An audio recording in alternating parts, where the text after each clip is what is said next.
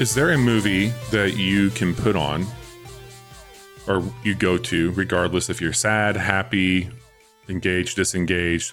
What is it might not be your favorite movie, could be your favorite movie, but what is the movie that you always go to? Probably Jurassic Park or Lord of the Rings. I don't have this. Or Star Wars. Star Wars and Lord of the Rings are like my sick movies. Like I'll put those on when I'm sick. And just lay on the couch and watch those. I feel too much guilt to rewatch stuff like that. Even if I'm not paying attention, it's like, oh, I want to watch something different. Yeah. I mean, it's I find myself not going back to many things, even the things that I know I love, because I always feel like I want to find something else. It is the checkbox, cross things off my list part of my brain that is always looking for a new thing and is always feeling guilty if I go back to an old thing. Interesting.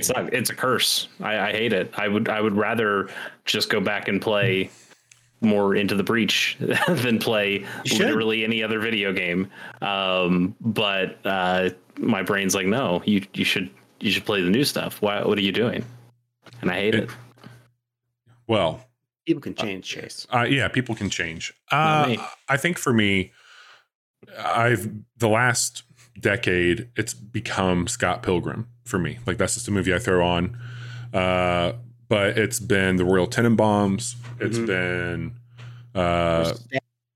what's that? I was stabbed in the back in a bazaar in Calcutta. Don't you put your knife in me?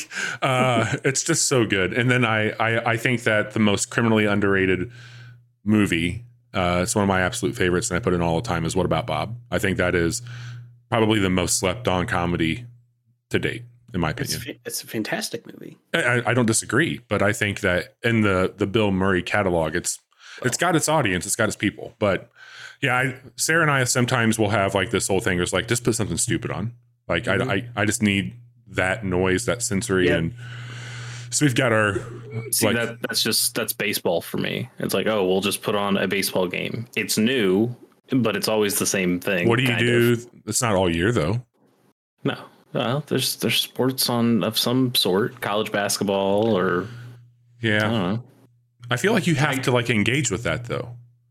Not really. I keep a lot of that stuff muted while I'm watching YouTube videos or eating dinner or listening to a podcast. Or like silent baseball happening on your television. God, silent baseball. Yeah. And I can look up and I can see, oh, that was a big hit, and then I can just scroll back 15 seconds and turn the volume up and see what's going on. Or like there's a certain rhythm to a baseball game of some stuff you could just kind of let it slide off your back, and then other ones you're like, wait, that's not a thing that you normally see in baseball. What's going on here? And then somebody got fucking ejected because they were arguing balls and strikes, and now there's like a big dust up, and you're like, oh shit, I need to go back and check what that was. Damn. It was a couple days ago, or maybe it was just yesterday. Our guy for the St. Louis Cardinals, Paul Goldschmidt, hit an opposite field home run. It was his second home run, and this guy they were in Cincinnati. This guy in the front row in right field, just older gentleman, is kind of like looking up, going, "Oh, where's the ball? Where's the ball?" And it totally just drills him in the fucking shoulder. Holy shit! And he just goes down like a sack of potatoos. It's you felt bad, but also God damn, come on, man. And so I just had the game on mute, and I was like, wait, what? Did I just see a man die? Yeah, he's absolutely was it like when a pitcher dead. would get hit in Super Mega Baseball? No, not exactly. Like this was less.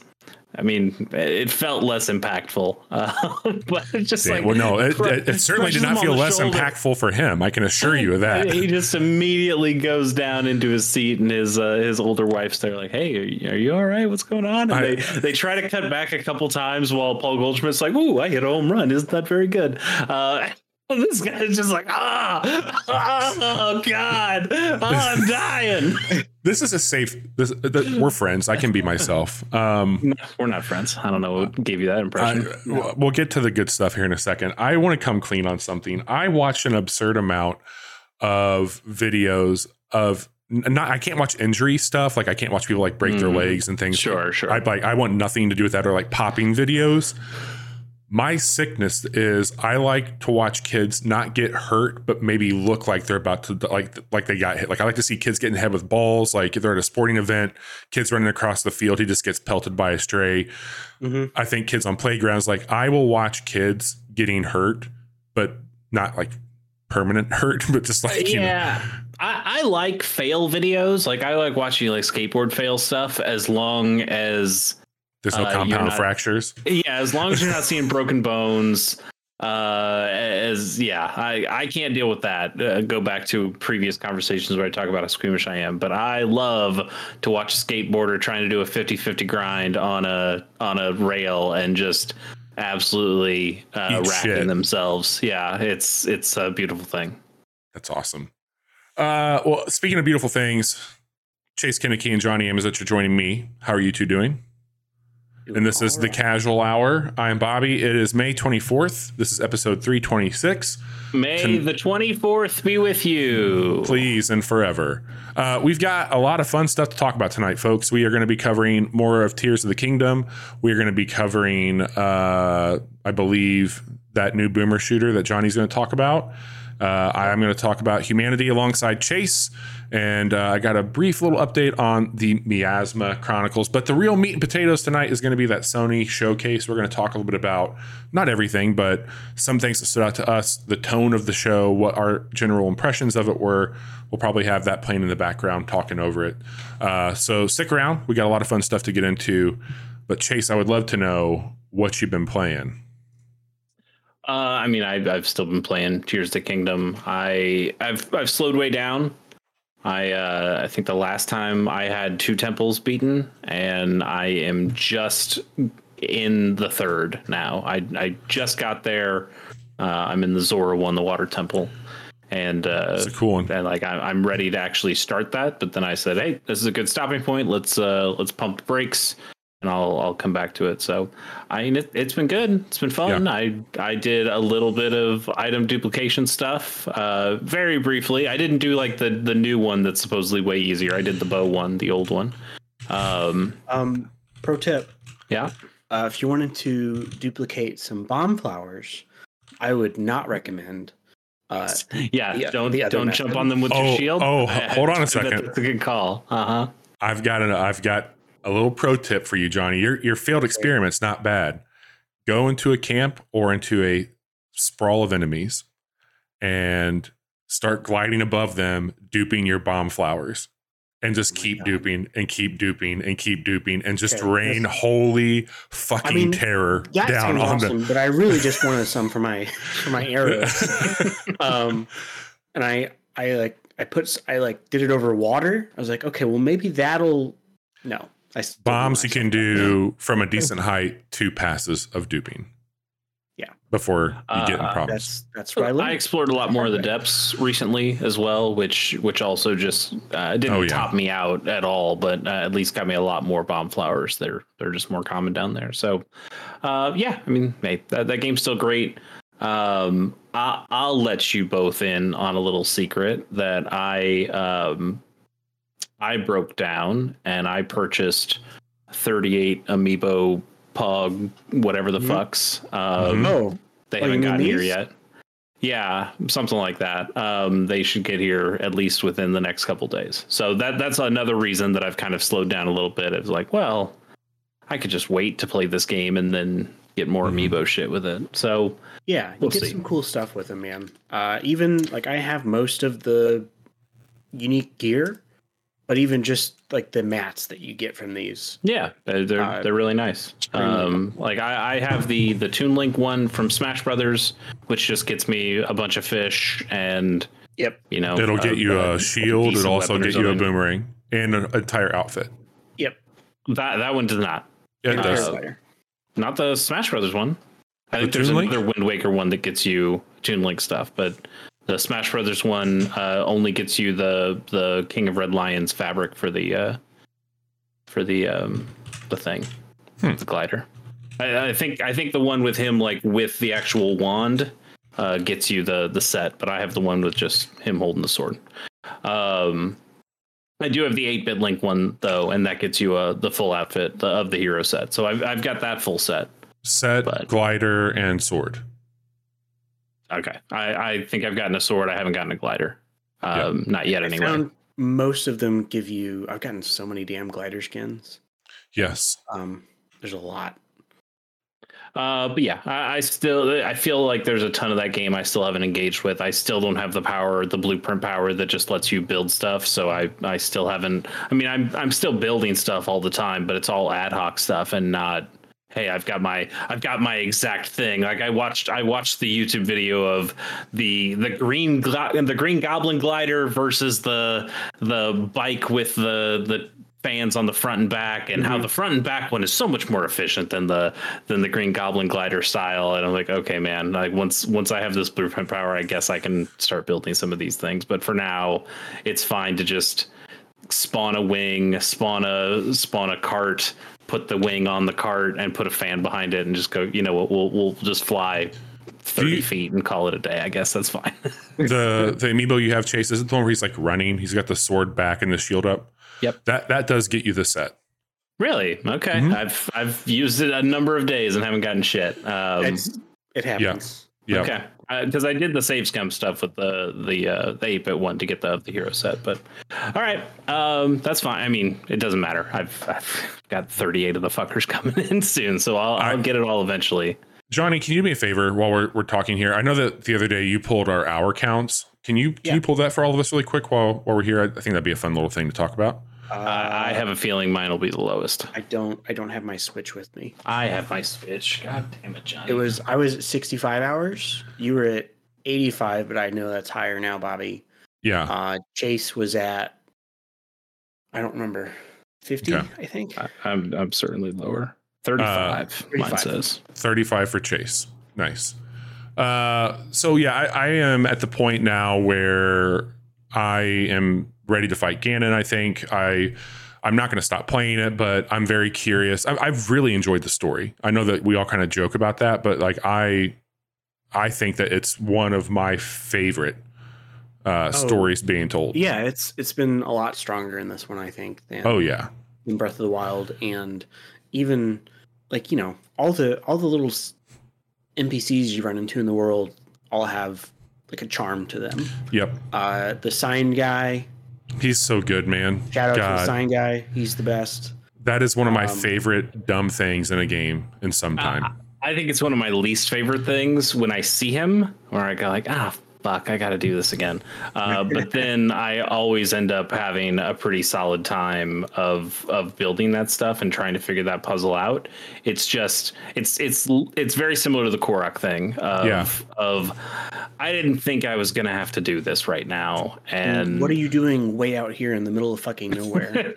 Yeah. I got to hold this sign for the boss. There have been some pretty fun ones where, you know, you just end up with this giant, like I had one where they had nothing around, and I had to actually go physically chop down trees to make a ton of logs and bring all the logs over and put them in this incredible contraption that is basically just holding down the sign at every possible fucking angle. There's so many goddamn trees around this little sign, and then he does like his 2-stick thing to actually keep it held up, and I go, okay, yeah, that was worth it. Whatever, buddy. Give me your 20 rupees and like 2 bomb flowers and some piece of meat that doesn't heal up even a quarter of my hearts. Damn it! I got to tell you guys, I've only done this like really one other video game, but Johnny will know this. In Red Dead Redemption 2, once a week, I went back into the saloon and put the dude's hat on and just beat the shit out of him wearing his hat. Like that was just like, I was like, and it was just like in my head, Arthur walks in, he's like, it's time for an ass whooping. The hat's still mine. And I would beat the guy's ass once a week. This time, I like to think that I'm a little. You don't even like that game. That was the game. That's the game to me. It's just once a week I fire it up and beat the shit out of the guy I took his raccoon hat from. But my little game that I play, Link's a little rascal. And every time he sees this guy, the guy's like, God damn it, not this guy again. And I'm like, no, seriously, like, I got you, man. Like, just let it go. It's good. And I let it fall over. It's like, fucking got you, bitch. I got you every time you fell for it. So every time I see him, I just let his sign fall over, and it's like my head links just like, hey, still got it. I forget every time. It's like Charlie Brown in the football. Yes. I forget every time that you don't have to start talking to him. Like you can just start building. You don't have to accept the mission or anything. So every time I go up and start talking to him, and it gives me the option, and I go, oh well, I obviously don't want you to let it go. It's definitely not going to work. But also, I am here. It's probably faster to just do this instead of backing out of the conversation. So yeah, go ahead and drop that fucking sign, you idiot. It's my dumb little game I play. Every time I see him, the first one is like, no, man, you're good. This is totally going to stay. I love the president. Drop it. I saw a clip today of someone that put rockets on the thing that stabilized it. And when it flew away, the guy looks up. He's like, I saw somebody who somehow they got Pura on a glider, and he was just flying with her. It's like date night with Boo, and just like basically was out flying her around everywhere. It was so fucking good. Nice. Man. Well, yeah. I mean, it sounds like we're all still having a lot of fun with that. I know Bobby's not saying he's on any sort of time pressure with that, but he is definitely blazing through that game at an incredible clip. Whereas Johnny and I think are taking that game a lot more slowly. And I'm having a great time. I could see myself like I would probably play this game over the course of the whole year. Like, oh yeah. But I think knowing Diablo comes out next week, I feel like I should try and get through the last 2 temples. I already have the Master Sword. Finish all the big stuff as much as I can anyway. And then just go to like a leisurely pace, because that's what's brought me the most joy. Are you guys? So when you're playing this game, are you looking up stuff as you go around, or are you just taking what the game gives you? I've looked it up when I wanted to get like, oh, you found an armor piece, because then I get really like anxious if I don't have the full set. So I'm like, all right, hey, I found this. Are the other 2 pieces nearby? And I'll like go into it that route. I've been looking at like videos on, at this point where I'm at in the game, just like some meta fuse building, like how can you start to like really do good structures. And I'm now just getting to a point where like I'm rocking the same, like I've gotten enough of the weapons and the mats to where it's like I know that these 2 things together, there's a sword that you get in the game. It's not the Master Sword, but it seems pretty ineffective when you see it. It's like a level 20 something. But its ability is it doubles the value of what any item is that you fuse to it. Okay. And it's a one-handed weapon, which is really cool. So you can do big damage because you have something that like literally, like I have one right now that's level 138 is the damage on it. And it's a one-handed weapon, but it went from 28 to 138 because of what I fused to it. And it's just fucking awesome. Like, it's so cool. So like now I'm doing shit like that where it's like, okay, I need to know like where can I find this material fastest so I can like at least coordinate. Like you need to be on that part of the map. So start going there. And I've now also tried to not go to the closest shrine or tower, but like the one that's like second or third closest. That way I give myself more of a reason to explore. Nice. Yeah. Yeah. I mean, I feel like I've been playing that game incredibly inefficiently, but I kind of don't care. In fact, I like the way I'm playing it. Where there's no wrong way to do it. Sure, but I feel like if I seen some people who have like 30 batteries that are going on, and they've built that little bike thing, so they're not even touching the ground ever, and they're just flying around and doing what they want. Seeing people do the drone stuff where they're just murdering enemies with these things, I know, dude. Which is undeniably cool for sure. And Johnny and you and even me, we've all sent clips that we've seen from Twitter and things that people making ridiculous stuff.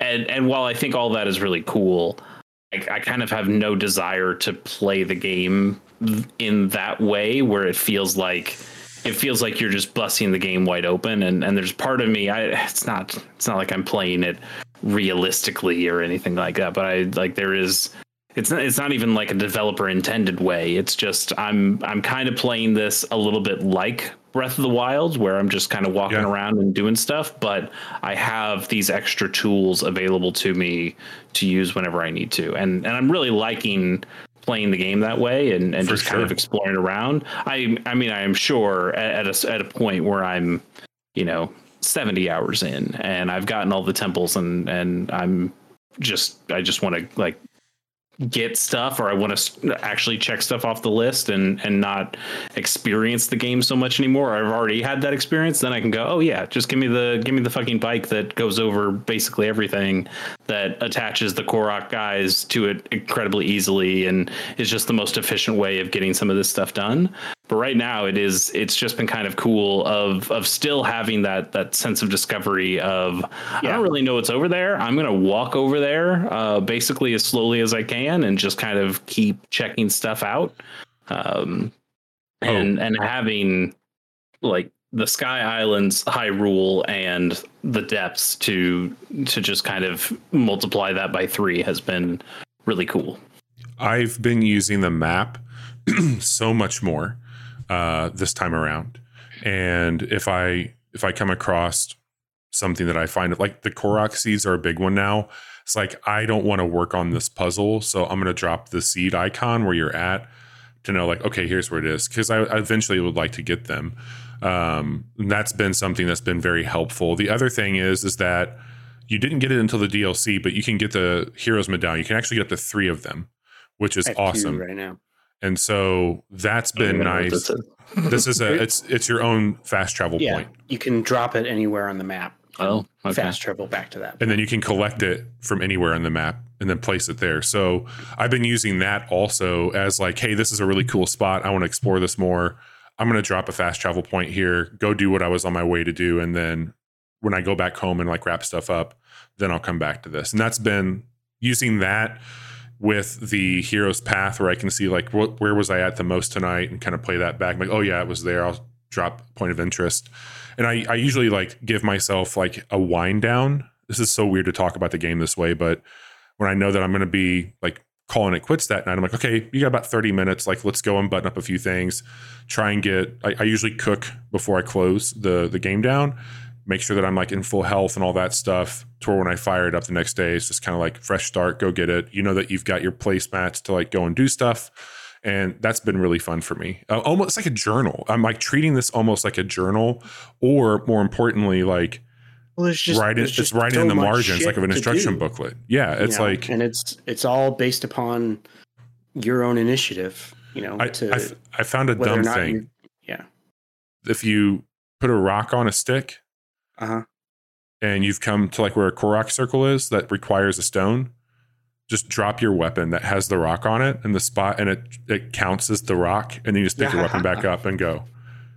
And that like is such a dumb, easy little quick way to solve those. Like, where the fuck is that rock? Or if you're like me and you get your buttons mixed up, you throw the rock off the side of the mountain.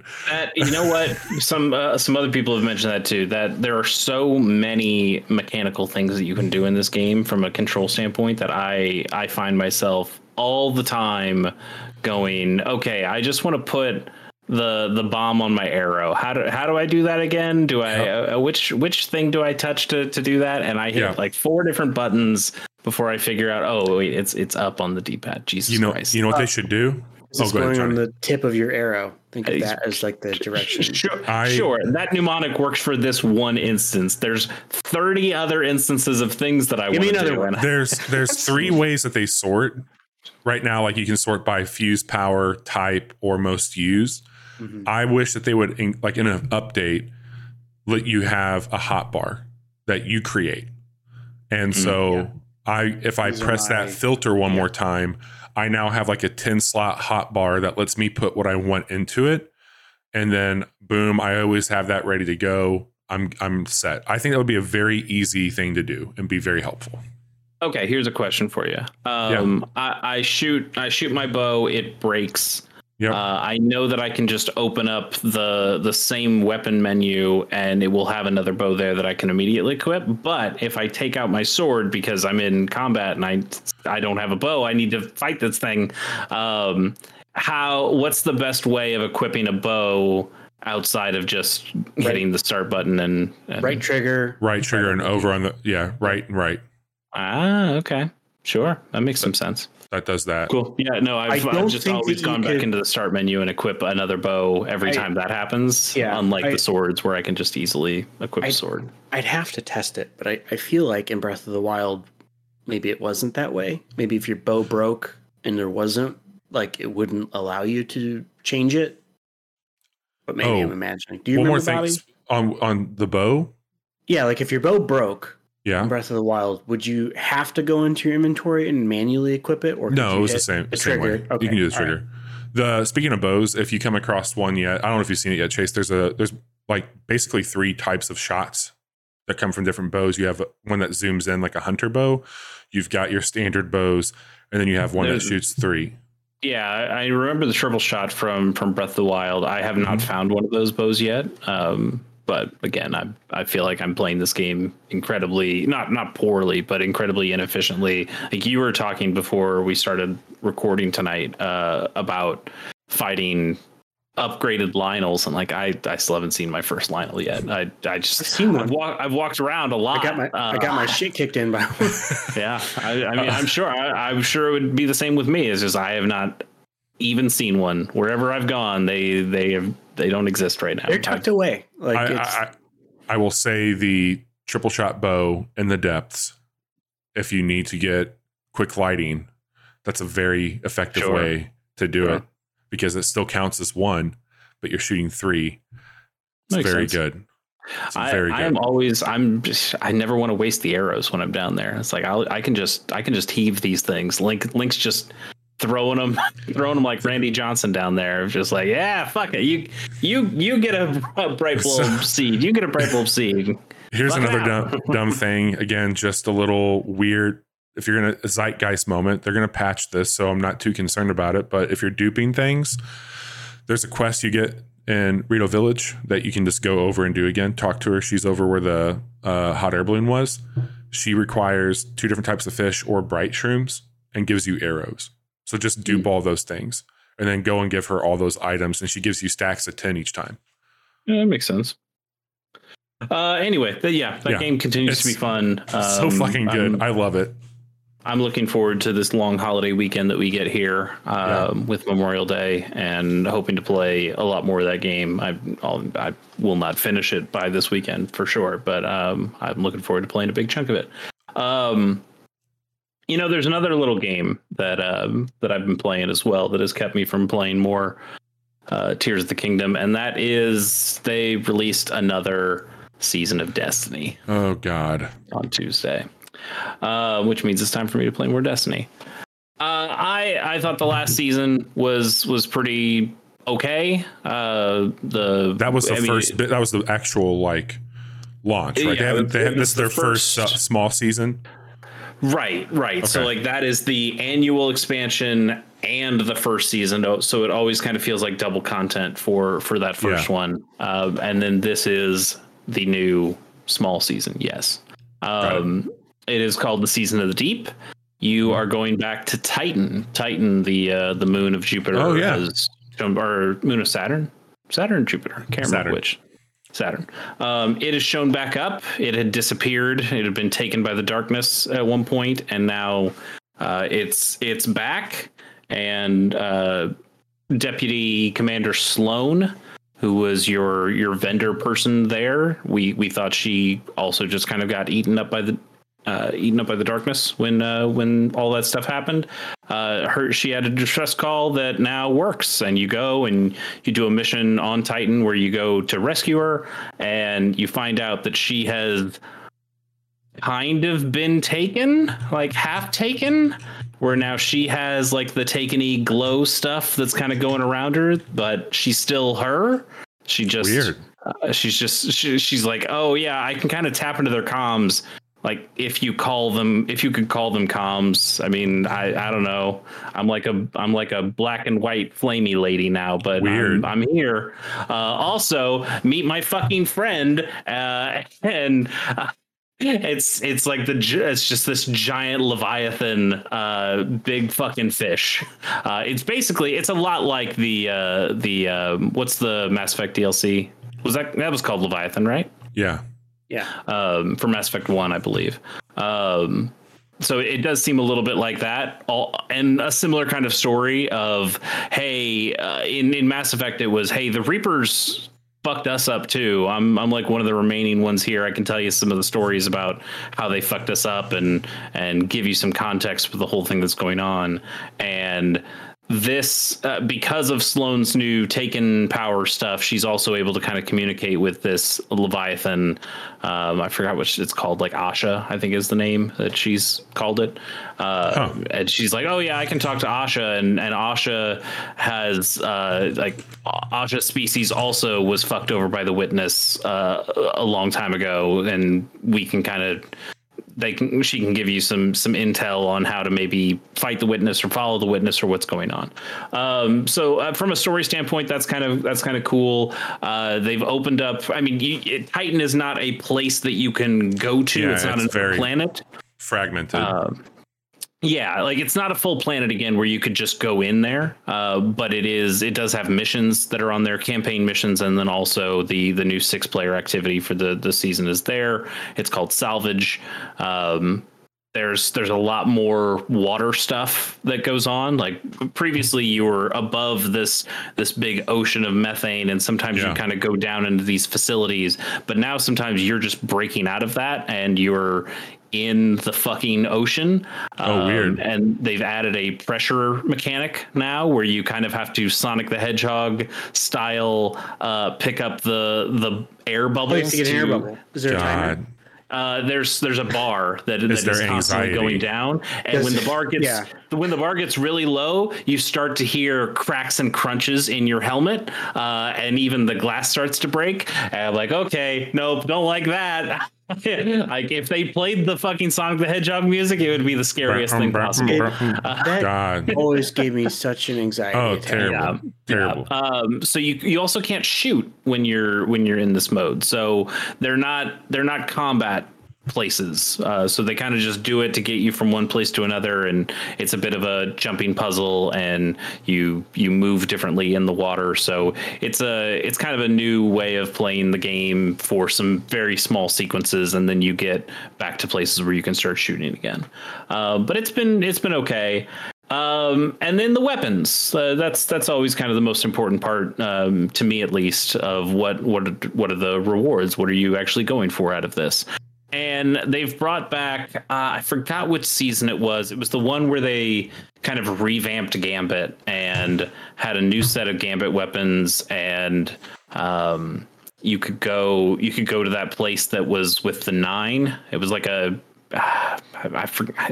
Is it called Eternity, or is that just the multiplayer map? I can't remember. I don't think I was playing a lot of it then. Yeah, you might not have been. There's a submachine gun called the Bug Out Bag. I mean, they were like black metal weapons with some gold trim stuff on them. Gnawing Hunger was a really popular one back then too, as an auto rifle. Anyway, they've brought back that set, although they didn't bring back Gnawing Hunger, which is a real bummer because that's one of my favorite weapons, not only from that set, just ever. And they're like, nah, we don't need that one.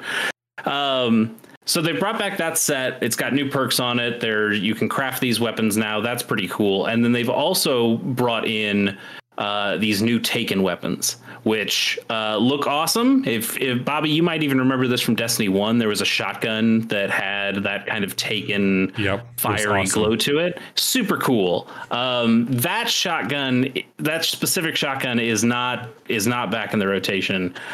What's really lame. So Bungie's done this a lot lately, where they've taken old designs of guns and they give them kind of a new paint job, call it a different gun, give it some different perks, and you call it a day. Destiny. Yeah, like Destiny. We're used to that. I told you they had that kind of Gambit set that they brought back. There's a second set that is just all of those exact same weapons, except they have the Taken look to them, and they might be different archetypes. They might shoot at different RPMs. They have different styles of perks on them. But it's the first time in my estimation that they've brought back the same weapon set twice in the exact same season. Like, you look at this thing, they're even on the same vendor, where it's like, would you like one of these weapons? Would you like this submachine gun that you've already used before a handful of seasons ago, or would you like this one that is basically the same thing? It has the exact same model, just with like a different paint job. It's like, but they're basically the same weapon. Like, no, fuck it, don't worry about it. It's okay. This one's stasis. That one's solar. And you're like, yeah, I guess so. But you couldn't have picked any other weapon set to bring back with the models and give this take and paint job to. I don't know. It's not like a laziness thing. It's something the community has always bitched about, and it feels like this time they've gone, well, I don't know, fuck it. If we're bringing back a set, let's bring it back twice. To be fair, I think a lot of those weapons are really cool. They have some really nice perks on them. There are some specific perks that were only on weapons from previous raids that now they've I guess Bungie's like, okay, those perks aren't so special now that we can just put them on some of these new weapons, these more common weapons that are easier for people to get. So there's more weapons with reconstruction, more weapons with rewind rounds, more weapons with one of the new things from last year, which was called kinetic tremors, which is a really cool perk. And now it's on more weapons than ever. The Last Wish raid, they've made all of those weapons craftable now. So you can go back through the Last Wish raid and collect your Chattering Bones or your Transfigurations, and they have some new perk pools on them, some really good perks on them as well. So a lot of neat stuff. I think the 6-player activity is fine. It's got some cool ideas to it. Nice. It's kind of more Destiny, but I like Titan. It's cool to be back. And I like some of the weapons, and it seems like it's going to be another thing that I check back in weekly, maybe even every couple days, to go find. One last thing I do want to mention as like a really nice quality of life thing that is going to save me a lot of time. If you had a weapon that you've been trying to get crafted and you only have so many of the patterns, like usually some of these weapons need like 5 patterns, and I have 2 or 3 on some of these. In the season pass now, both the free route and the paid route, they will give you a new currency that are these like deep sight tokens. And you can turn any weapon that has a craftable pattern to it. You can take any one of those non-deep sighted weapons that you get and turn it into a deep sight, which then you can break down to get more pattern progress. So it's a way of not having to get the red bordered weapon and still being able to get the crafted pattern out of it. So especially for somebody like me who doesn't do a lot of the raids, I've done enough of the raids to have some of the weapons from those things. It is nice to have a way for me to turn the okay, but not the good stuff weapons that I have into the weapons that I know that I will want to be able to craft those things. Because right now, or like the last year plus, I've had to go in each week and play the same raids to get like these secret chests that I can do solo, and I don't need to have a whole squad of 6 to go find these one chests, and I can do them 1 per character, 1 per raid. You gotta stop playing this game that way. Yeah, no, it sucks, and this is now a way where I don't have to play it that way, and I can just gradually get those weapons in a more in a less random way, because those chests didn't guarantee a deep sight weapon, so you just kind of had to roll the dice, cross your fingers, and hope you got something. I will tell you, I got 2 deep sight weapons doing that this week. Congrats, man! So yeah, awesome. This was a very lucky week. Compared to others. Anyway, Destiny is still Destiny. I don't think this season is not gonna bring you guys back. I mean, I noticed you both fell off, which is fine. I knew it was gonna happen, and it did, and that's okay. But it is more Destiny. I'm much happier with the weapons this season, I think, than I was with the weapons last season. So it's gonna be stuff that I'll keep playing and having a good time with. Awesome. Well, probably won't talk about it too much more on the podcast though, because I don't know. I'll let you know if something crazy happens, but right now it's more Destiny, but it's solid. Nice. Glad to hear it. I've mostly been playing Tears of the Kingdom, as we talked about previously. I said my piece there this week, but I have also made time to record a quick look that has not been published, stream a game, and play a little bit of this game, which is Humanity. And Humanity comes from the LTD. So fucking good. It's so fucking good. It's published by Enhance. It is currently on PlayStation and PC. You can buy it for $30 or opt into a higher tier on Sony's PlayStation Plus. And I believe if you're in the middle to high tier, it's included in that. Yeah, extra is the one that I have still, and I was able to add it to my library. That's because you never got rid of it when you got the cat game, right, Stray? I forgot to cancel. Wow, so that's a long time that you've been having. Yeah, it is. Humanity blends a lot of things together. It is a puzzle solver, little platformer. It's got some Lumi's vibes to it for sure. Chase, the game that you had on your roulette wheel there, Echo Chrome, a lot of that's there as well. But it is a very interesting layout of moving hordes of people that will follow you as a glowing Shiba Inu dog. And there are abilities that you unlock as you are guiding humanity. Some of those might be the ability to direct them into one place or the other. One could be a jump, a high jump, a long jump. You can get some really cool abilities that will allow you to reset with all of your waypoints that you put down already loaded if you want to tweak a few things.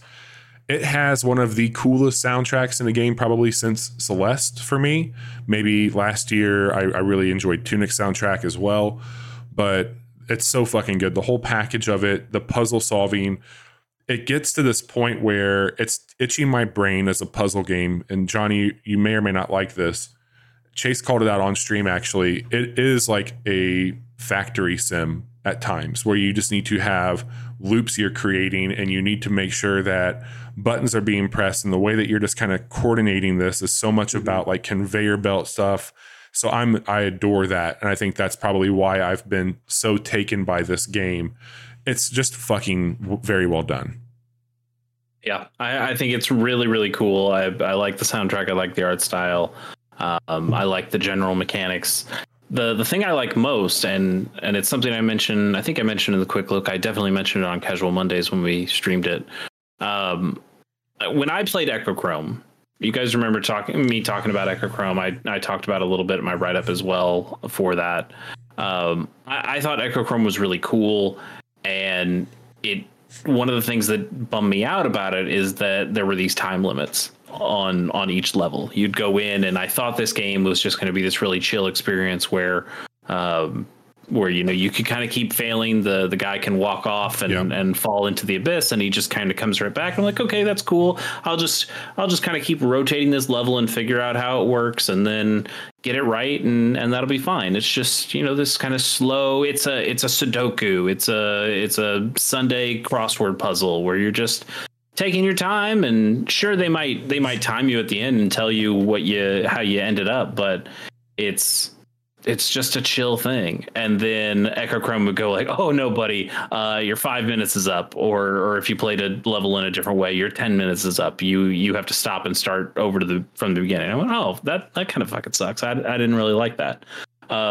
Humanity seems to be the answer to that, where there really is no fail state. The only fail state, and again, it's not really one. There are some special humans in the stages. They call them Goldies. They're just large golden humans that tower over the other smaller humans. Golden gods? Yes. Basically. That's essentially what it is. And those guys have one life to live. So you have to make sure that if you collect one of them by having your people walk over them, that they get to the end, the goal, without dying. Whereas the rest of your hordes of people can fall off the edge and fall into the abyss and be quote unquote recycled or revived at some point, or something. as the game says. You're not just throwing a bunch of grist into the mill. But as long as you're not dealing with the goldies specifically, you can kind of just let the game sit, and you can look around and you can place some ideas. You can figure out exactly what you want to do, and then you can kind of let the machine. They have that button that you can push. You can basically pause it and go into like a free camera mode to look around for like your next move, which is really helpful. The goldies, Johnny, are if you pick them up, there's usually like 1 or 2 in a level. They are the skill tree or like the battle pass. If you progress the goldie, that unlocks a new skill set for you. Okay. Yeah. All right. No, because I remember in the trailer seeing the goldies, I guess. Yeah, they're just these bonus objectives. What was special about them? Because they obviously stand out against the mob of people that's following. Yeah, I mean, so far from what Bobby and I have seen, they don't add anything to. They don't have any special powers. It's just if you can get them to the goal, you get the bonus for them. That might change later. Yeah. I mean, there seems like this game from the trailers that I've seen just has tons of mechanical things that they add. I've seen like Indiana Jones style boulders coming down. There's like an enemy faction of people that are all shooting laser pistols at each other. There's ways where you kind of have to like disperse your people, and it's like you're some wild shit them and funneling them into different stuff. Yeah, it seems really, really cool. I want to get my hands on it myself. I've only watched Bobby play it, and the problem is there's too many fucking games right now. I know, and I'm gonna talk about more of them. So I don't know when I'll actually get to playing Humanity, but I can tell you I'm quite smitten with what I've seen, and I would love to get my hands on it myself. Johnny, this is made up of some ex Tetris Effects dudes, so you're gonna get some really good. Published by the same. Yeah, the developer is The Limited, THA Limited. Very good stuff there. So check that out. $30 included on what the higher and mid tier of PlayStation Plus. There's a demo, I think, on PlayStation, or there was at least. It does have VR support, so you can check that out. I think it'd be a trip to see it that way. We won't stream it again just because we don't want to spoil anything, but you can go back and watch our video on demand. If you're listening to this, you can see our quick look as well. Another game I really want to get into, because I've only played maybe 30 minutes to an hour of, is the Miasma Chronicles. And this is the same studio that brought us Mutant Year Zero, Chase, the game that you finally get to play. The Bearded Ladies. That I am playing this game right now. I know. While you're playing the sequel, or not, it's not a sequel, but the next game. Yeah. This came out May 23rd. The Bearded Ladies developed it. It's being published by 505. This is, if you've played Mutant Year Zero and you liked it, buy this game. It is very much that. This is it's an RPG, so you do have the open world roaming in between your battles, a lot like Showgunners that we're playing right now as well, a lot like Mutant Year Zero, I should say. But this takes place in Southern America, and it is a post-apocalyptic setting, much like Mutant Year Zero. There is the Miasma. I think that's how I say miasma, but miasma. I think miasma, but miasma, yeah. Miasma. That has there's been a nuclear event, I believe, that has caused basically humanity. They call us, I guess, the originals, and they're like, oh, that was the originals that walked here. You play as Elvis. You have a robot companion that I think might Elvis. He's white. He's white. Your robot companion sounds exactly like Robert Downey Jr. in Tropic Thunder, which is very, very funny. All right. So he is white, is what you're saying. He's white. And I got to tell you, this game is really fucking good. The shooting feels great. The cover system's there. This is a 2 action point per turn game that you get for each one of your characters. You are picking up loot and materials. I've gotten a really kick-ass gun, and you get attachments. I was able to put a scope on that gets me 20% further range, which is awesome. But you have this glove, and I'm rebuilding the glove because an incident takes place. but it looks like you're going to have some really crazy abilities that you can bring into it, like casting tornadoes. You're going to be doing some earthquake type stuff, really tearing up the landscape. And I think it's going to be awesome. One thing I will call out, I believe this was in Mutant Year Zero as well. You can split your party up and create an ambush, which is so much fucking fun. And that is here again. Like mechanically, this feels identical in a lot of ways to Mutant Year Zero. And the writing seems sharp as ever. The setting is really cool. The graphics are great. It looks and runs really well. Deck compatible also. I think it's out on everything right now. I don't know if it's on console or not, or on Switch. I don't think it's on Switch. But I can look that up later. It is. Yeah, it's only on the current generation of consoles and Windows. Yeah. Switch is. Or no, I'm sorry. It's Switch on is Xbox current. One. Switch is current gen. Came out last gen. It's the last gen console. It's a cross gen console. Whatever you got to tell yourself. Miasma Chronicles is not currently on the Switch, though. No, it's very cool. I think that we will definitely quick look this. I probably will stream this very soon with Chase. I think he needs to see it. Yeah, and I'll play some if I can put down Zelda. But if I wasn't already playing Mutant Year Zero literally right now, then I might be really into this game. I will say this much. Having two games like this come out in the same month between Showgunners and this, those are both very competent, very well executed turn-based tactical shooters. That it's good to see this genre alive and well. Yes. Last thing I'll call out, you're fighting mutants alongside humans. So like I've been taking on these giant fucking frogs that use bow and arrows. And it's not Turgle, is it? No, Turgle's a sweet boy that would never do anything like that. Okay. But it's cool. If you have the means to check it out, it is $40 on PC. I don't know if that carries over on console or not. It is $50 across the board, it looks like. Maybe it was 50, not 40. You can get it for 40 right now from Steam. Fantastical. Okay. It's really good. It's worth checking out. And we will do that. Cool.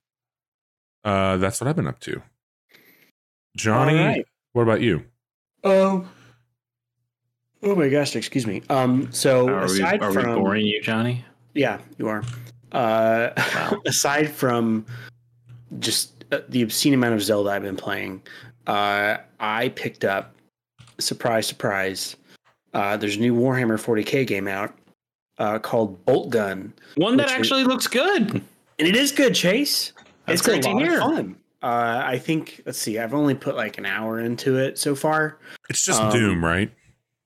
It is a boomer shooter, like your Cruelty Squads, your God, I can't. There's been several of them that have come out, and this is it's like that. So if you grew up playing your Dooms and your Wolfensteins, and you like walking down corridors and going through arenas and watching dudes blow up and just pixelated viscera, this may be for you. Do you think is there another series out there that has more genres covered?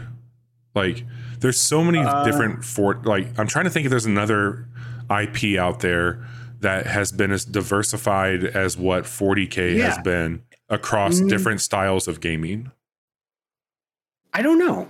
Because you're right. Like they have turn-based tactic games. They have your Dark Tides, your Vermintides, and there's also like the fantasy, and then there's there's that like action RPG sci-fi coming out too, right? Like the one that kind of looks like this ties directly into Space Marine 2. Oh, it does.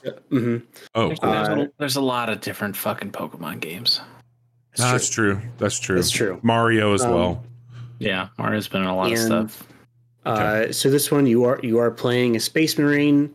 You're going to this planet to fuck up some heretics in the name of the Emperor. Are you only one class in this? Yeah, you're just you are a blue Space Marine, voiced by one Rahul Kohli, who played the sheriff in Midnight Mass. Awesome. He's a huge 40K nerd. So I like. Do you think he'll be in the show with Henry? I don't know. That would be really cool. But there's a dedicated taunt button. So if you push T, he just says some crazy shit about the Empire or like prepare to die. You're playing this on Steam, you said? Mm-hmm. Yep. Okay. Playing on Steam is $20. And it's very much that type of game with a Warhammer skin. So you're using a bolt gun, which is their signature weapon. I've also gotten a shotgun, and I just got the plasma gun.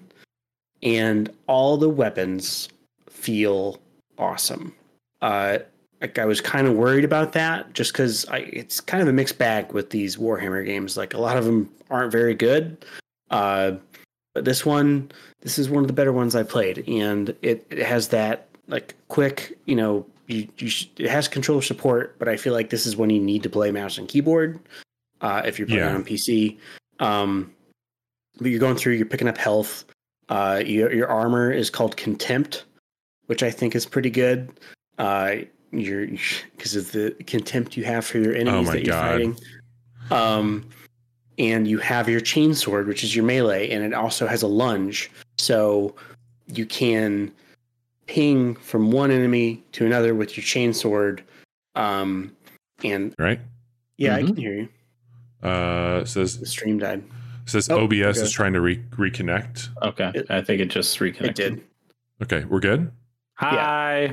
I mean, it's playing an ad right now for me, but okay. I assume we're back. All right, weird. We'll just keep going. Yeah, okay. Johnny, I want to ask you about. Oh, yeah, it's a noise. Mute that Twitch stream. Okay, we're good. Hi, Johnny. It is working. Hi, Chase. Yeah, it's working. I can tell it's working. I wanted to ask about the deep lore in Warhammer 40K Bolt Gun. Do you feel like you've learned more about Harold's heresy? No, that's not his name. What's his name? Harris or the Horus. The Horus.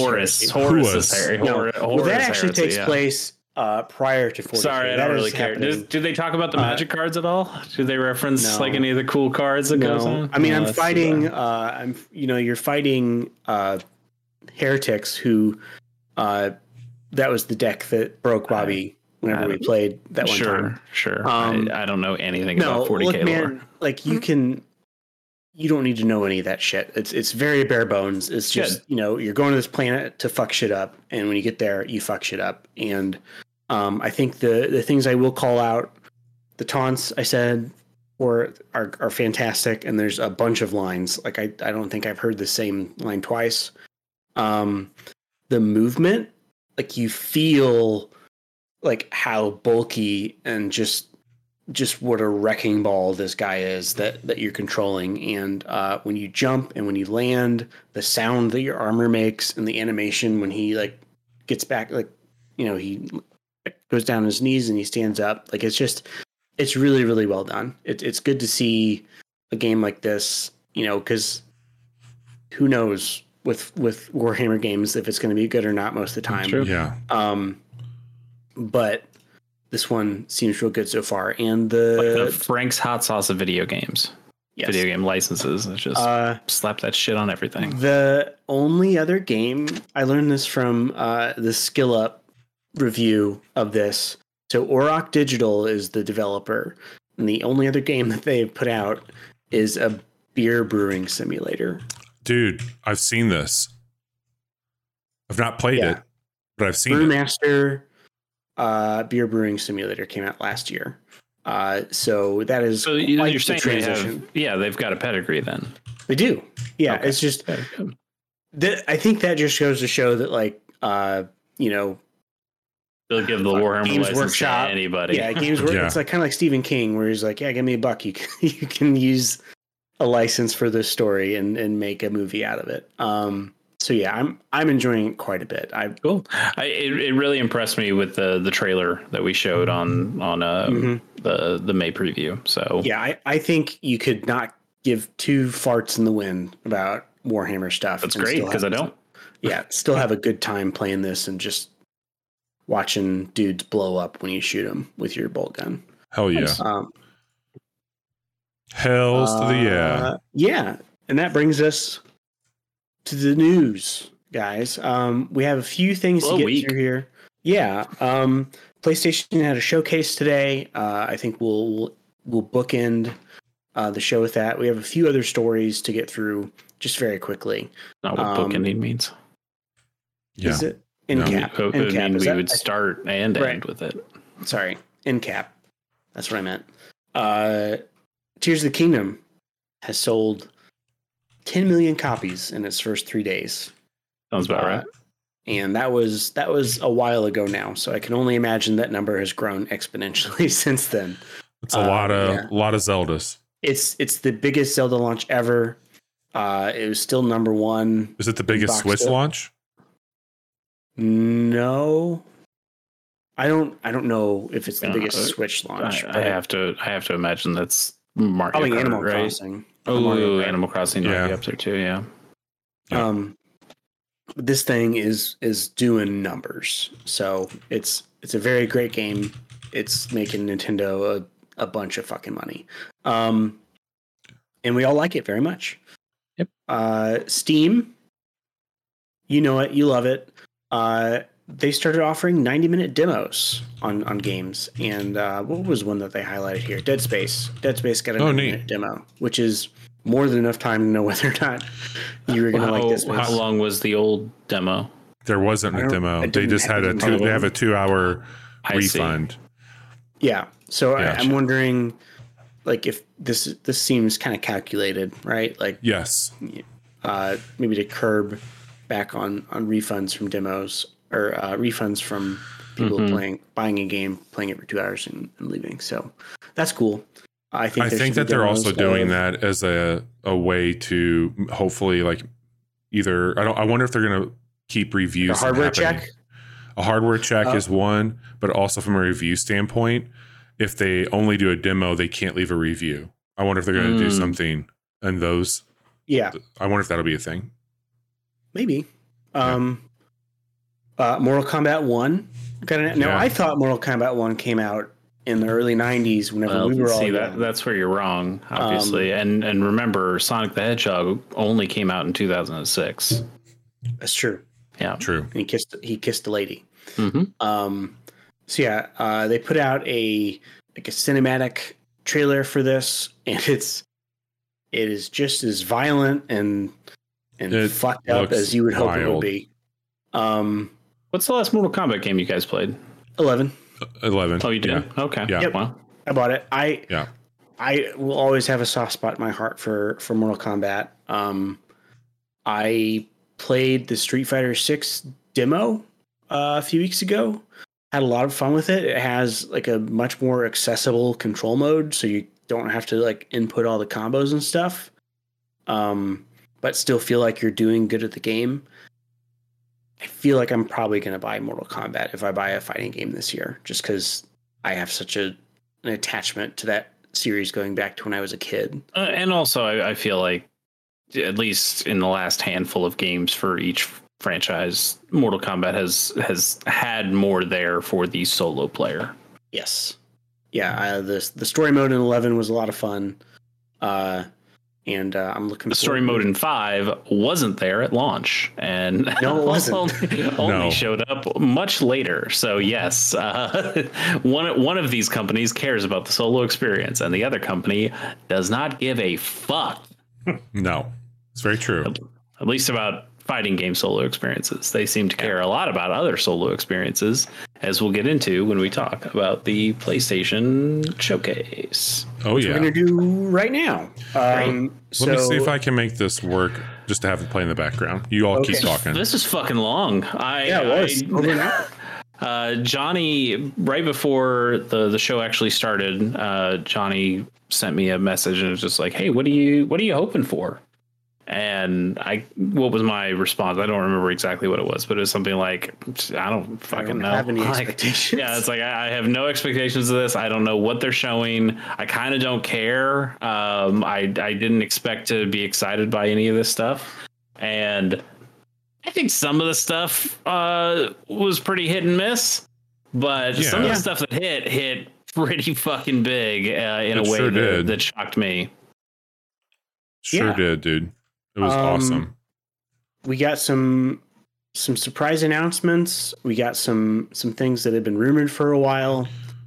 I mean, there was a lot of stuff. It was over an hour. Is this a case where we want to highlight a couple things per person? I think that works. Do we want to hit some of the big marks now and then touch on a couple things? Yeah, I'll start. Metal Gear Solid Delta, Snake Eater. They're remaking MGS3, which I never played, but it also is strange to think that this is happening without any input from Kojima. And so I have to wonder, like, what is going to change? How will this differ from the original game? Should I just buy a copy of Snake Eater and play it on my PS2 if I want that true experience? I mean, you don't need to do that because they're also releasing the first 3 games, and they call it Volume 1.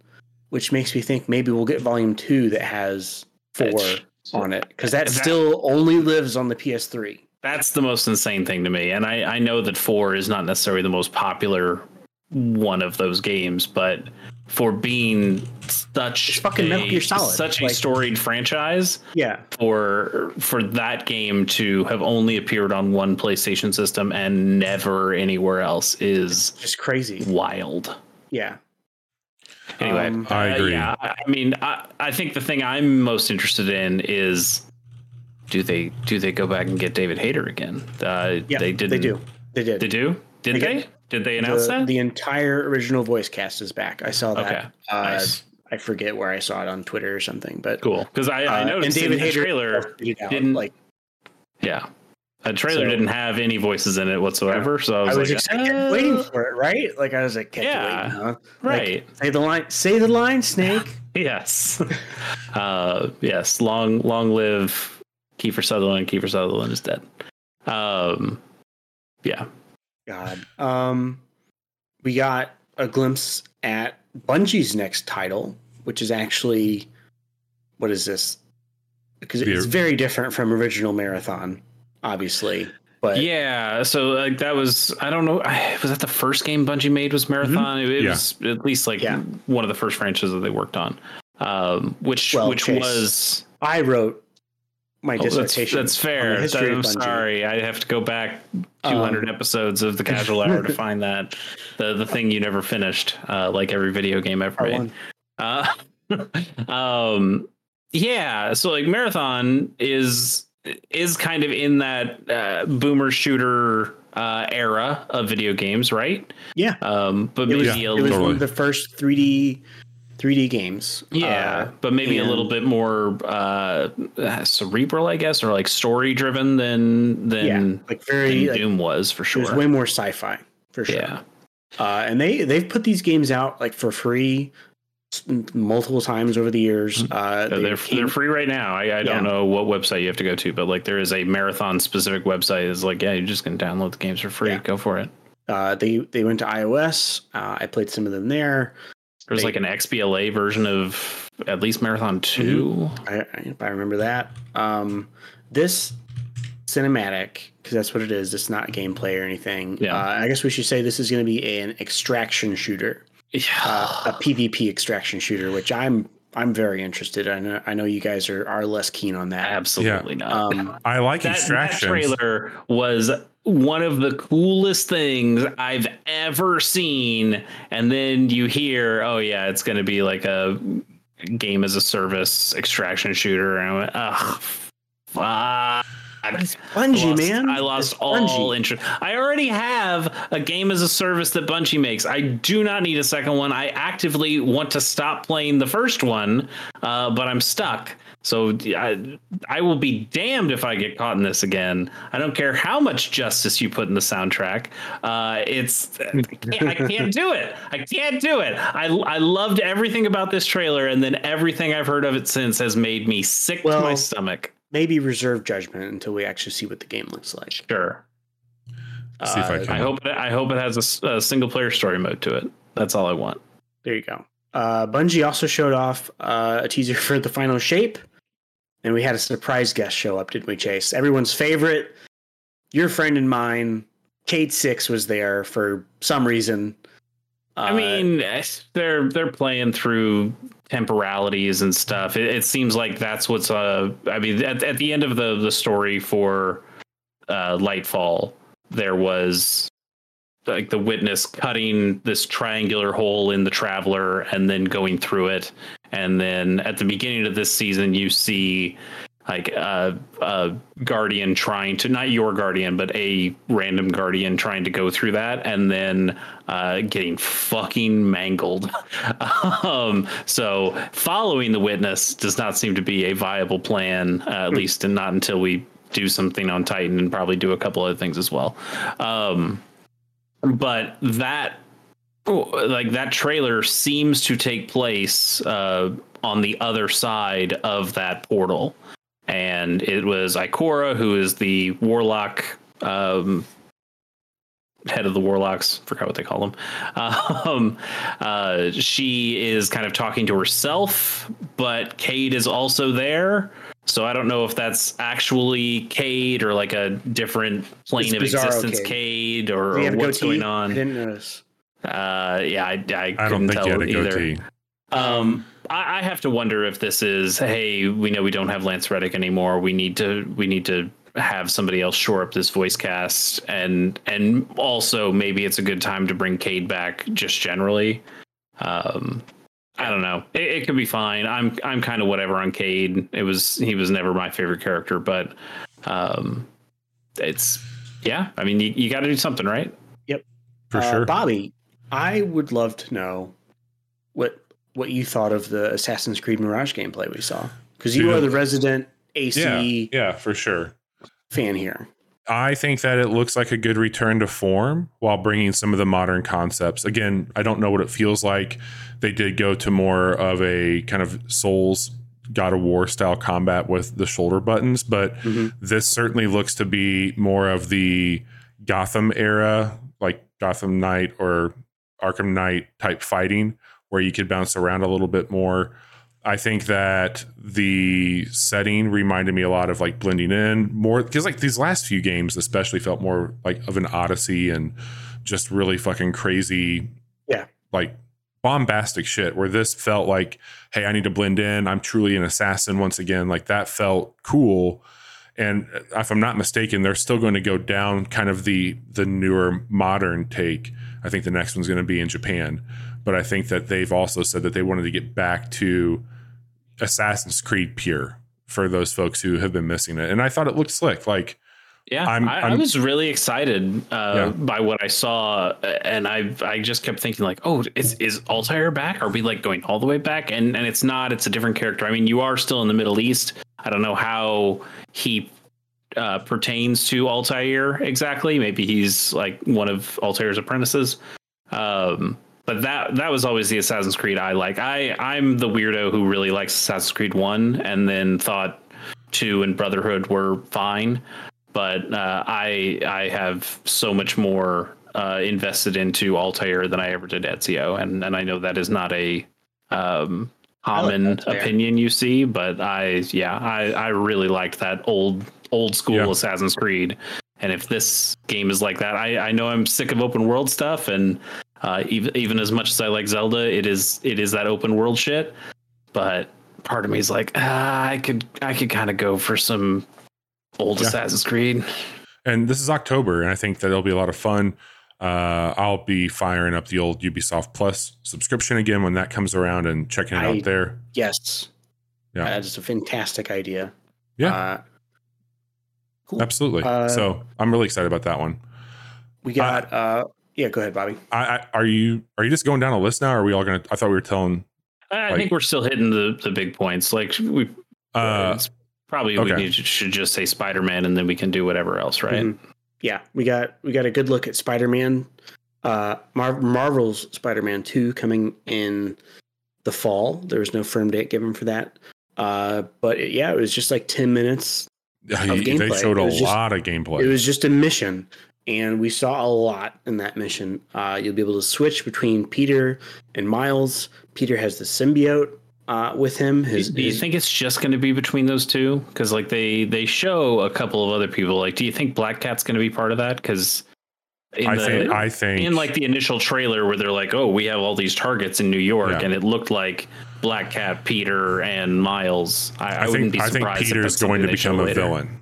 Yeah, I think the symbiote. We're gonna get Bully Maguire. Yeah, he's gonna do the dance. I think that you'll have people stepping in because there'll probably be a point in time where Peter's no longer a playable character, and so I do think that they'll probably tag in somebody else because it's not Eddie Brock who has Venom in this. They've made it to where it's Henry, or not Henry, but Harry. He has the symbiote to like keep him alive, and so Venom's going to be in here somewhere. He was in the teaser trailer for it, so we know that he's established already. But I would assume that Peter and Miles have it out at some point in time, based off this. Yes. Looks like, I mean, Insomniac makes a hell of a thing, and I thought Miles Morales was exponentially better than Spider-Man. And I think having the symbiote and having the wingsuits and some of the abilities they're showing off, they had to do something to make Peter Parker as interesting to play with as Miles with all of his abilities. And I like that it seems like they're going to also give you different play styles. Like, hey, I need to have somebody first a stealth mission because they're showing story right now. But if it's anything like those other two games, there's going to be little city things to do. Hey, Miles might be a better fit for this one because you need to be a bit quieter, where you might want like more of a tanky symbiote to go in and do a fast murder trial or whatever it's going to be. Like, I could see stuff like that playing into it for sure. Yeah, I'm very excited. I loved both of those games. I'm excited for you guys. I really bounced off that first Spider-Man game. I just didn't like the way it controlled. Just could not get into it whatsoever. But I like the symbiote stuff. I'm excited to hear what you guys think of it, and I'll support you. I'll go watch the next Spider-Verse movie with you gladly. But me and Jude are going to be seeing that. Yeah, A1. Cool. Nice. What else stood out? For me, Final Fantasy 16. Yeah, got the launch trailer for that. And Dragon Dogma. What'd you see in Final Fantasy 16 in that trailer that was news to you? That got you excited? I don't think there was anything. I don't think I saw anything new. Yeah. But I am going into this with an open mind, open heart. I have not felt truly in love with a Final Fantasy game probably since 10. I didn't care for 13. I thought 12 was fine. I kind of bounced off of it. And I think what they're doing here is probably what this series needs, is to be reimagined in a way. And they have extraordinarily talented people leading the way there, like with Yoshi P. And then I can't remember the guy's name that was like the combat designer for Devil May Cry. So I'm into it. I know that like Chase, you are much more of a fan of the turn-based stuff, and it hasn't even been turn-based. Oh yeah, even longer than it was. Active. But I played a good chunk of 15, and generally liked what I played. Yeah. So I don't know. We'll see. I don't know. Like it's felt like a series kind of adrift in a way. Like it's obviously still popular because they're still making them. Yeah, right. Well, they've made at least 16 of them, right. So it would shock me if that franchise wasn't adrift at some point. Yeah. So I don't know. I'm really excited for this. And I think that covers all the really big stuff for me. Yeah. I'll just fire off a few things here. I think Helldivers 2 looks really cool, and I know Helldivers is very highly reviewed on Steam at least. So this looks to be a very different gameplay. Did you play the first one? I have not played the first one. I played the first one on the Vita, and I think it had some stuff in there that made it relatively restrictive that I didn't really like, but I I liked the trailer. I liked what I saw from that. It actually reminded me a little bit of the Arc Raiders trailer. Yeah, like seeing like the first Helldivers was all top down stuff. Yep. Top down shooters. So to see them kind of go behind the shoulder, like that game was always about co-op shooting with your friends. If they loosen up some of those restrictions and make it a little less punishing than the first game was, I could totally see me jumping in that with you and playing some of that. Yeah, I'm very curious about that one. I'm only going to just mention things that we haven't seen in like another game preview of stuff. So this like new stuff for me. I thought Helldivers 2 looked really cool. I was really into seeing Towers of, I think is it Agaspa? Is that how you say that, or how that went? That was the Agaspa. Agaspa. This was the. It looked a little bit like Breath of the Wild, Tears of the Kingdom sometimes with the glider. A little bit. And but it does look to be more of like a city builder at times, or at least crafting, which I think looks kind of fun. I really liked this deeper preview of Alan Wake 2 that they gave us. I'm excited to see more of the Control universe coming into it, which is something that they said that they were going to be doing. Of course, Assassin's Creed looked awesome. Revenant Hill got me so fucking excited, and I found out a little bit more about that. It is the original writers, 2/3, the third no longer being with us, from that team that brought us Night in the Woods. It's set in 1919, and I believe it's going to be kind of a prelude to what you see maybe in the Night in the Woods universe. So I believe that in this one you are doing a bit more survival, and it kind of like comes off a little bit like an Animal Crossing almost. Like you need to find work to survive. You are now like in debt to this possum. And it sounds like some of the shenanigans and bullshit that you would do from interacting with people in the town. Like Night in the Woods is one of my all-time favorites. I'm excited to go back to anything resembling that. I thought Dragon's Dogma 2 looked fucking incredible. I cannot wait to sink my teeth into that game. I think it's going to be very, very good. And I thought Marathon stylistically was something to look at. I'm on the fence about what it will be. And I did not care for the Spider-Man game, as I mentioned, as much as Miles Morales. And I got very excited for what they showed here. I think that'll be a lot of fun to dive into. There was also one last one here for me. I can't remember the name of it. It was the same people who brought you Gris. Neva. I thought that looked really special. So. I'm never going to play that. That's not true. I'm definitely going to play that. I really took to a couple of the smaller things they showed. One of those was that Neva game. Mm-hmm. That fucking wolf had a tree growing out of its head. Yeah, it did. Just look cool as hell. I don't know. I really, really enjoyed Gris. Yeah. And this seems like it's going to have at least some combat in it. The woman has a sword. I don't know if it's all going to be side-scrolly like Gris was, but it seems like they're really bringing over that incredible art style stuff. Speaking of incredible art styles, I thought Ultros had a cool look to it. That's the one that this oversaturated look. It was like a little bit Guacamelee and a little bit Blasphemous. It came right after Street Fighter, didn't it? Yeah, you thought it was still Street Fighter because it had like this big multicolored paint stuff going on, but no, this is a completely different style of game, side scroller,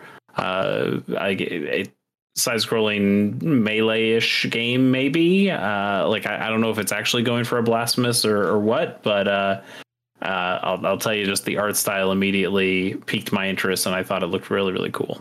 Yeah, man.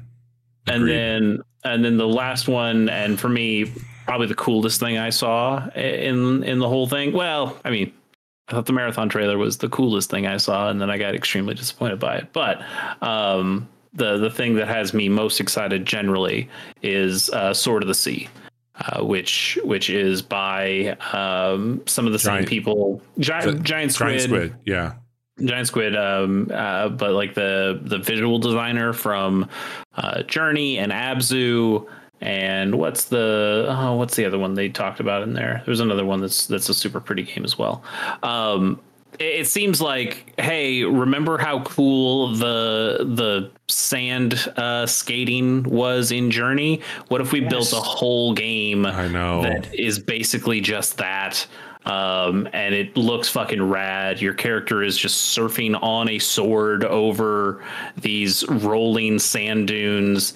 There's dolphins that are swimming in the air. There's like a sand half pipe that you're just pulling tricks off of. It just seems this game looks wild. It's 100% aesthetic, and I'm all about it. And if it's anything like Abzu or Journey, I think I'll have a fantastic time with this game. That was definitely the one that made me sit up and go, oh, there's a game I'm gonna play. Yes, that thing looked awesome for sure. That was this year too, correct? I've got the page pulled up. They showed off. It doesn't say release dates. It says will be released on PS5 though. Yeah, they did show stuff. I think that like they showed a good portion that was this year, which we haven't really commented on it too much, but I think this was a very impressive showcase for Sony, and I think they did a hell of a good job showing off what they got in the pipeline. I think the things we've mentioned were pretty good. There's a lot of stuff we haven't mentioned. Can anybody here name one PSVR 2 game that they showed? Arizona RE4. Sunshine 2. You interested in playing that? I mean, no, I don't have a PS VR 2. I do have the Meta Quest 2, but Beat Saber, I like Beat Saber a whole lot, and I like Queen a whole lot. I think that's a very fine experience in VR and a fun one at that. Arizona Sunshine, I know people like that game a whole lot. I've seen that advertised quite a bit. I just don't have a desire to check it out, but yeah, man, that's kind of it for me. Like, yeah, they just had a whole section of PSVR 2 stuff that I watched the first couple and thought what I saw was not something I would ever want to play. I've been against VR for a while. You guys have certainly known that, but this, like, seeing this stuff does not make me go, oh yeah, it's time to jump into VR. I think I'm very comfortable with my choice. Yeah. Sure. Seeing this as the trailer stuff plays, this was just the shocking thing to me. After years of being dormant, Granblue Fantasy Relink is back and alive apparently and coming out. This was a game that Platinum was working on with somebody else, and then at one point they announced, like, oh yeah, Platinum is no longer working on this. And everyone thought, well, what the fuck does that mean? Is the game dead? Did Platinum do something wrong? Like, what happened? And then we heard nothing about this game for years. This was pre-pandemic, before, like, was the last time I heard anything about Granblue Fantasy Relink. And now they're like, oh yeah, it's coming out winter of this year. I mean, I don't really care about Granblue all that much, but I thought this game had a ton of style when they showed it beforehand. And this was coming. I think this was coming kind of off the heels of Nier Automata. So it was kind of like, oh yeah, more platinum action games like this. Yeah, absolutely. So that one, I don't know if that got me excited as much as it just, like, let my jaw drop of holy shit, I can't believe this is still alive. And then we all are just ready to throw our dollars down and buy the new PlayStation handheld, right? Yeah, totally. Yeah, dude, I almost forgot. That is one of the. Forgot to talk about that at all. It literally is it looks so generic. It looks terribly generic. I was considering sawing my DualSense in half and just attaching it to either side of my iPad Mini. That's what Sony did. Like, I understand why they want you to have the DualSense, but Jesus Christ, Sony, you've made handhelds before that look fantastic. You make some of the best looking handhelds. Why did you fucking fumble it so bad? And I gotta say that whole thing is fumble. It's all fumble. It's all fumble, man. Like, we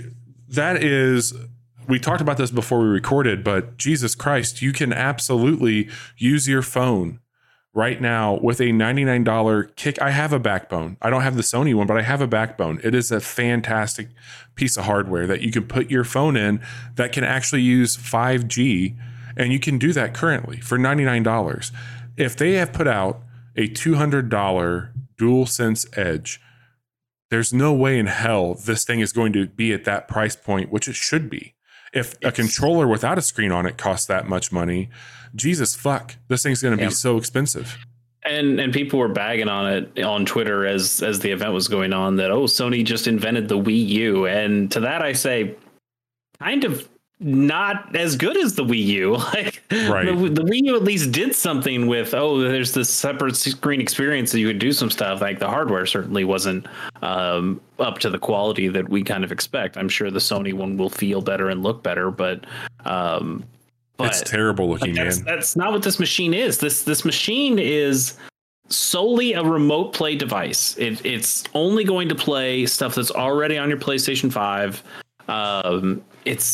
It's not a dedicated handheld system, and I don't think Sony's ever going to do that again because it didn't go well for them the last time, and I think them showing off this shows that they're scared to even try.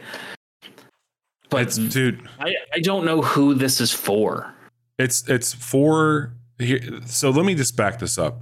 I think that Sony is catering towards like aging millennials, people that have a bit more disposable income. Like in the console realm, like it is the most expensive console family that you can be tapped into. And when I look at this device, it's much like the headset for VR, which makes even more sense than this. You have to have a PlayStation, so that's $500 to get into it. Mm-hmm. This is going to be for a family, I would imagine, or a couple that share, for whatever reason, a single living room or whatever it may be. And if somebody wanted to be able to watch a TV show while still being in the same room together and continue their own things, that's where this comes into play. Like, yeah, but to your point, like that this fictional couple, like, I have a feeling they own an iPad. They own 100%, dude. They have it already. They have a phone. Yeah, they have the ability to do this already. I don't get it at all. I'm very much looking forward in 10 years to bringing this on a show and tell deep dive episode of the Casual Hour to talk about another. This is its sole purpose. Yes, where I can tell you about the PlayStation TV and how it led to whatever the fuck they're calling this thing. Project Q. What a fucking miserable. It's a bummer, man. Like I would have loved to see them kind of step away from VR, and I think that I don't know what they would do. Like I think remote play could be done on it, but I think that they're at a point now where they would have to probably do PS4 era games or go back to some of those indies and bring it to it. I know that they want people to play remotely. I know that they're trying to do that. They've not really been creative in a cloud environment, in my opinion. Vita had remote play. What's that?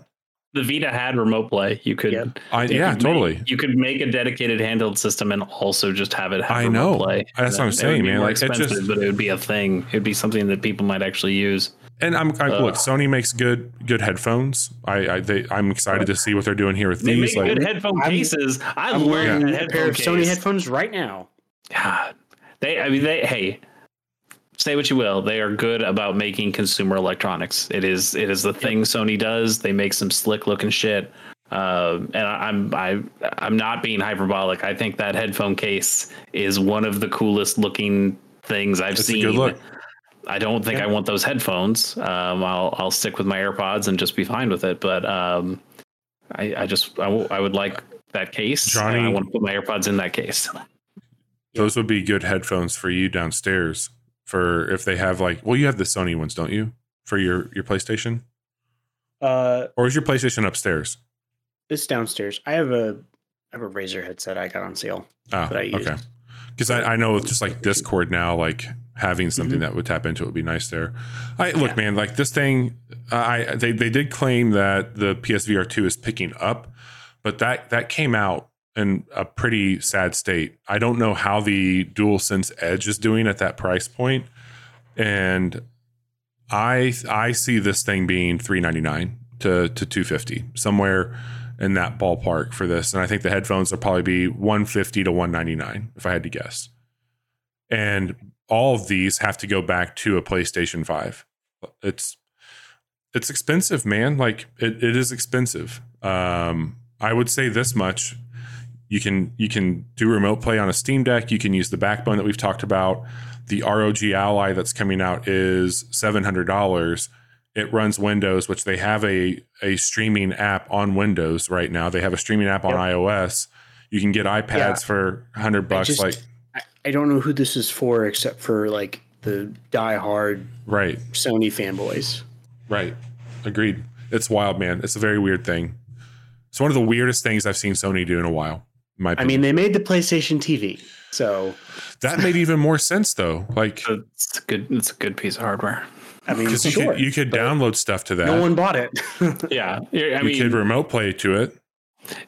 No one bought it, but it had a real use case that I could think of. And also, I mean, we talked about it more. You can go back and listen to that deep dive and learn more about it. Like that was a machine that wasn't built for America. It was built for another audience in another country that wasn't getting a PlayStation 4, and they thought this was a market they could break into. And then once Americans saw it, we were like, oh, that's kind of cool. Can we have one of those? And Sony's like, yeah, I guess. And then we didn't buy it.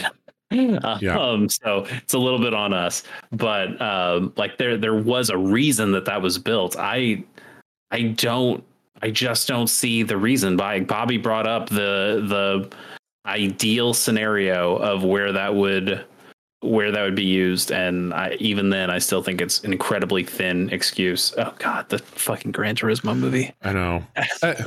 Look, that's a true story. We need to end the show now. We do need to end the show. All right, let's end the show then. So this week we've had a stream on Monday night where we did play Humanity, the game that we covered earlier. I have not been able to break away from work or Zelda to get the final stages of our quick looks. Apologies. I will probably double dip tomorrow sometime, if not Friday. We'll just put up our podcast and quick looks and get everything there. We will also not have a stream this Friday night. I will be on assignment, and Johnny does not want to stream solo. We will be talking more about the Sony showcase along with other Summer of Game stuff in the next few weeks. So just stay tuned for more coverage like this. We've got a lot around the corner. If you want to stay up with what we're doing, though, you can go to that social link there in chat.